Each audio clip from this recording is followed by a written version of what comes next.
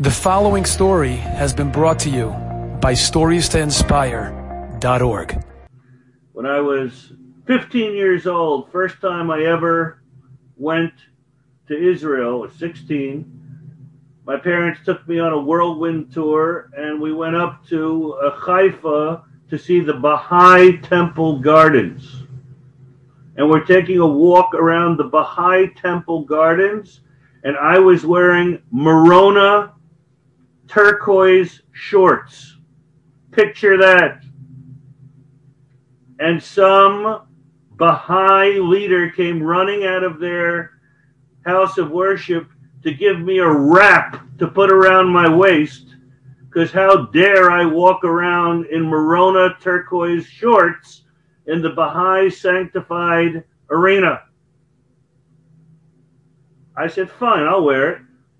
And then the next day we got to the Kotel, and when I saw what people wear to the Kotel, I said, this isn't fair.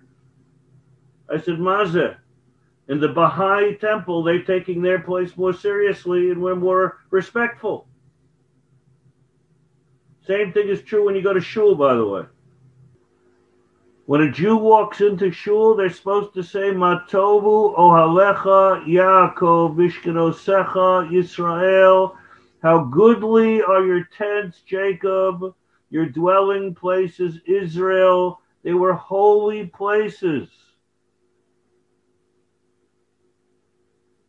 I mean, somebody actually said to me, my non-religious friends go to the country club. I go to shul on the weekends. That's my country club.